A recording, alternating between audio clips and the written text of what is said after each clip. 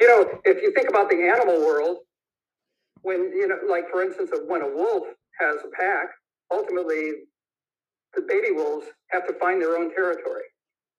Yeah. So we're animals too. So we always try to find our own territory. Or maybe it got too cold or too hot where they were and they decided they wanted to move over. And curiosity too. I mean, we're curious beings.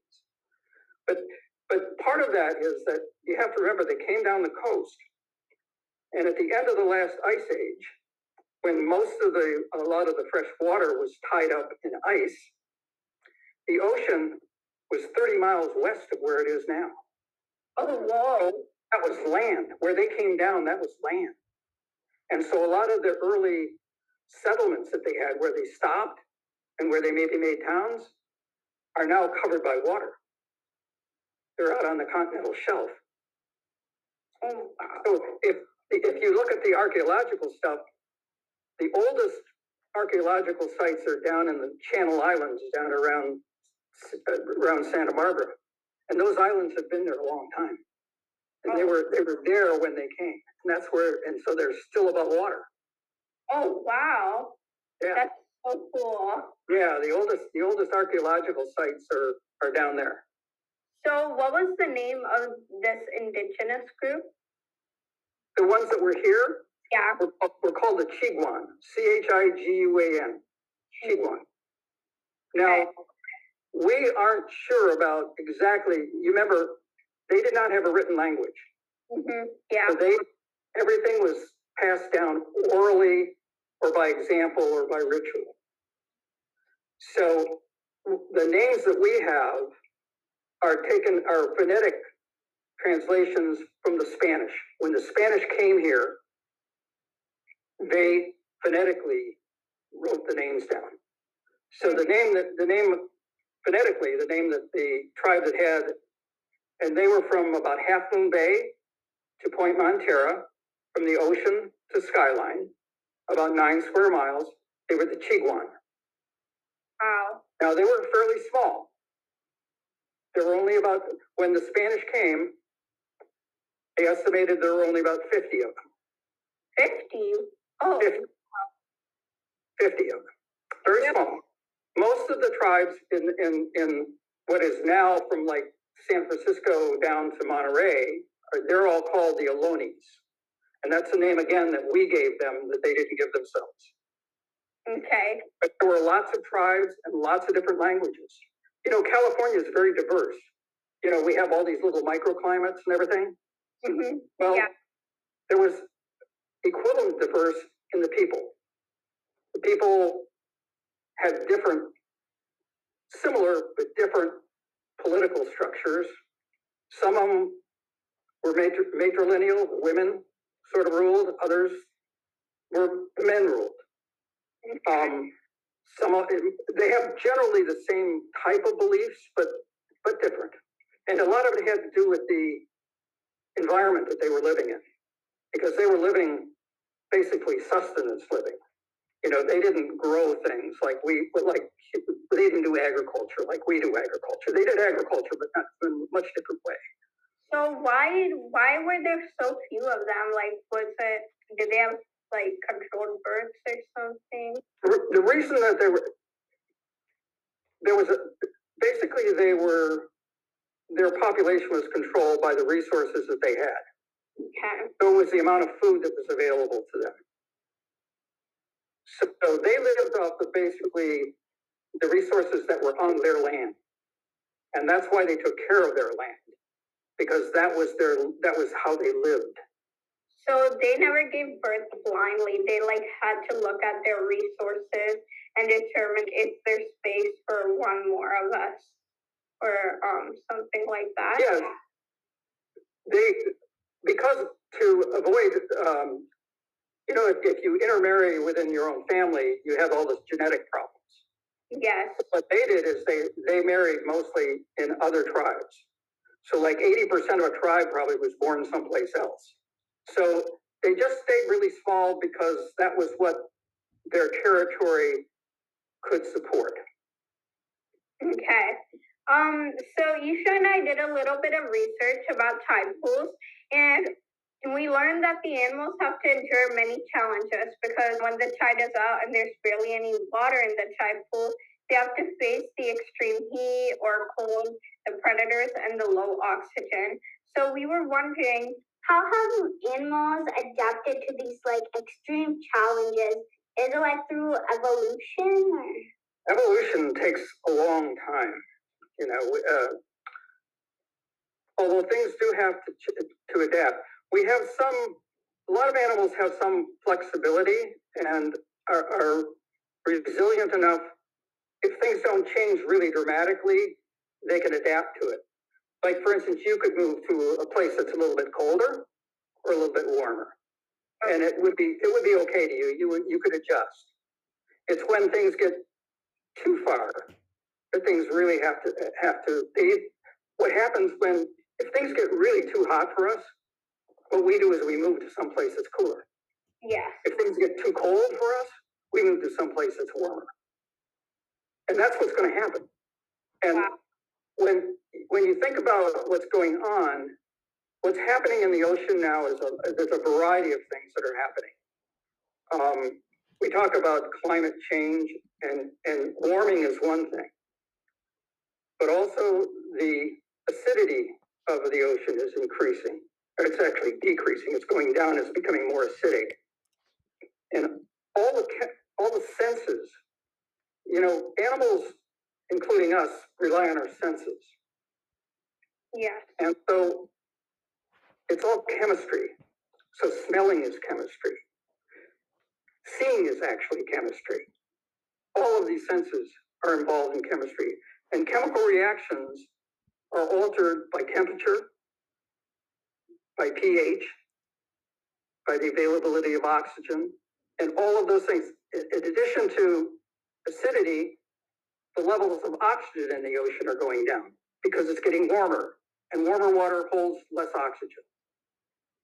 Okay. So lots of things are going on down there, and it's very difficult to study it because it's so much going on. And besides all of those changes, we're polluting it. We're putting all kinds of materials in, primarily fertilizers and stuff that run off the land are going down there, and they're affecting algal blooms and things like that, which affects the oxygen levels. All the plastics, the microplastics we're putting in down there affects the animals. By on chemical sensing, they can smell basically in the water molecules. We smell things in the air. They smell things that are soluble in water. They can smell things if they're close. And that's what most of the little animals do. And we don't know how these changes are going to affect their sense of smell, their ability to reproduce. All those things are maybe changing at the same time. Okay. Are there any special adaptations that you see that animals that live in tide pools have that other animals that live outside tide pools might not have? So, like, does a starfish in a tide pool have different adaptations than a starfish not in a tide pool? Well, sea stars are able to shut down their metabolism. So when they breathe through their skin. Okay. So they basically shut down their metabolism.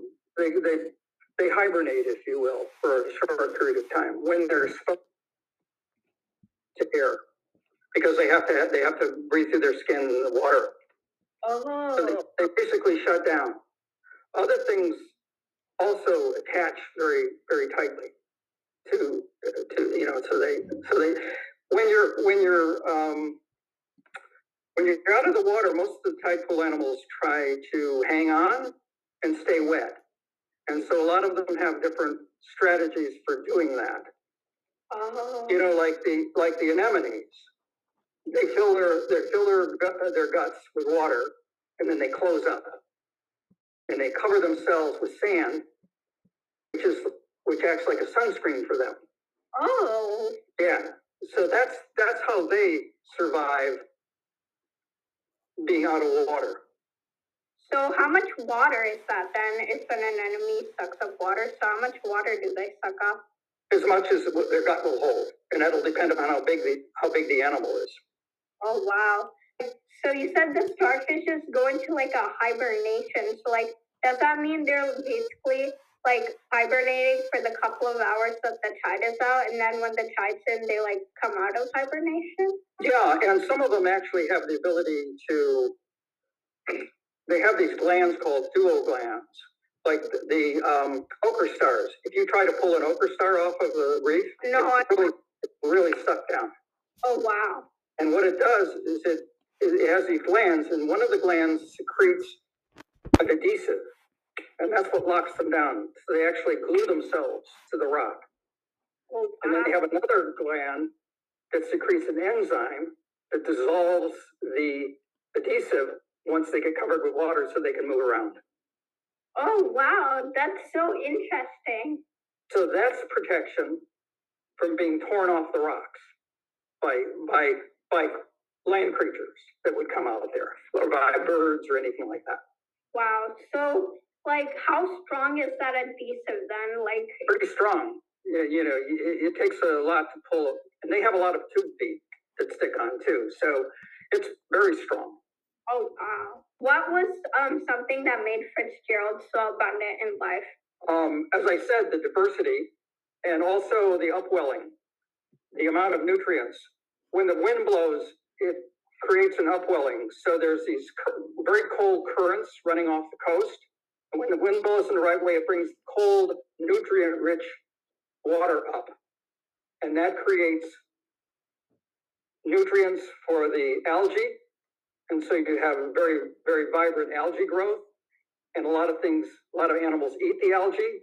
And a lot of things that eat the algae get eaten by other things. So you have all this nutrition.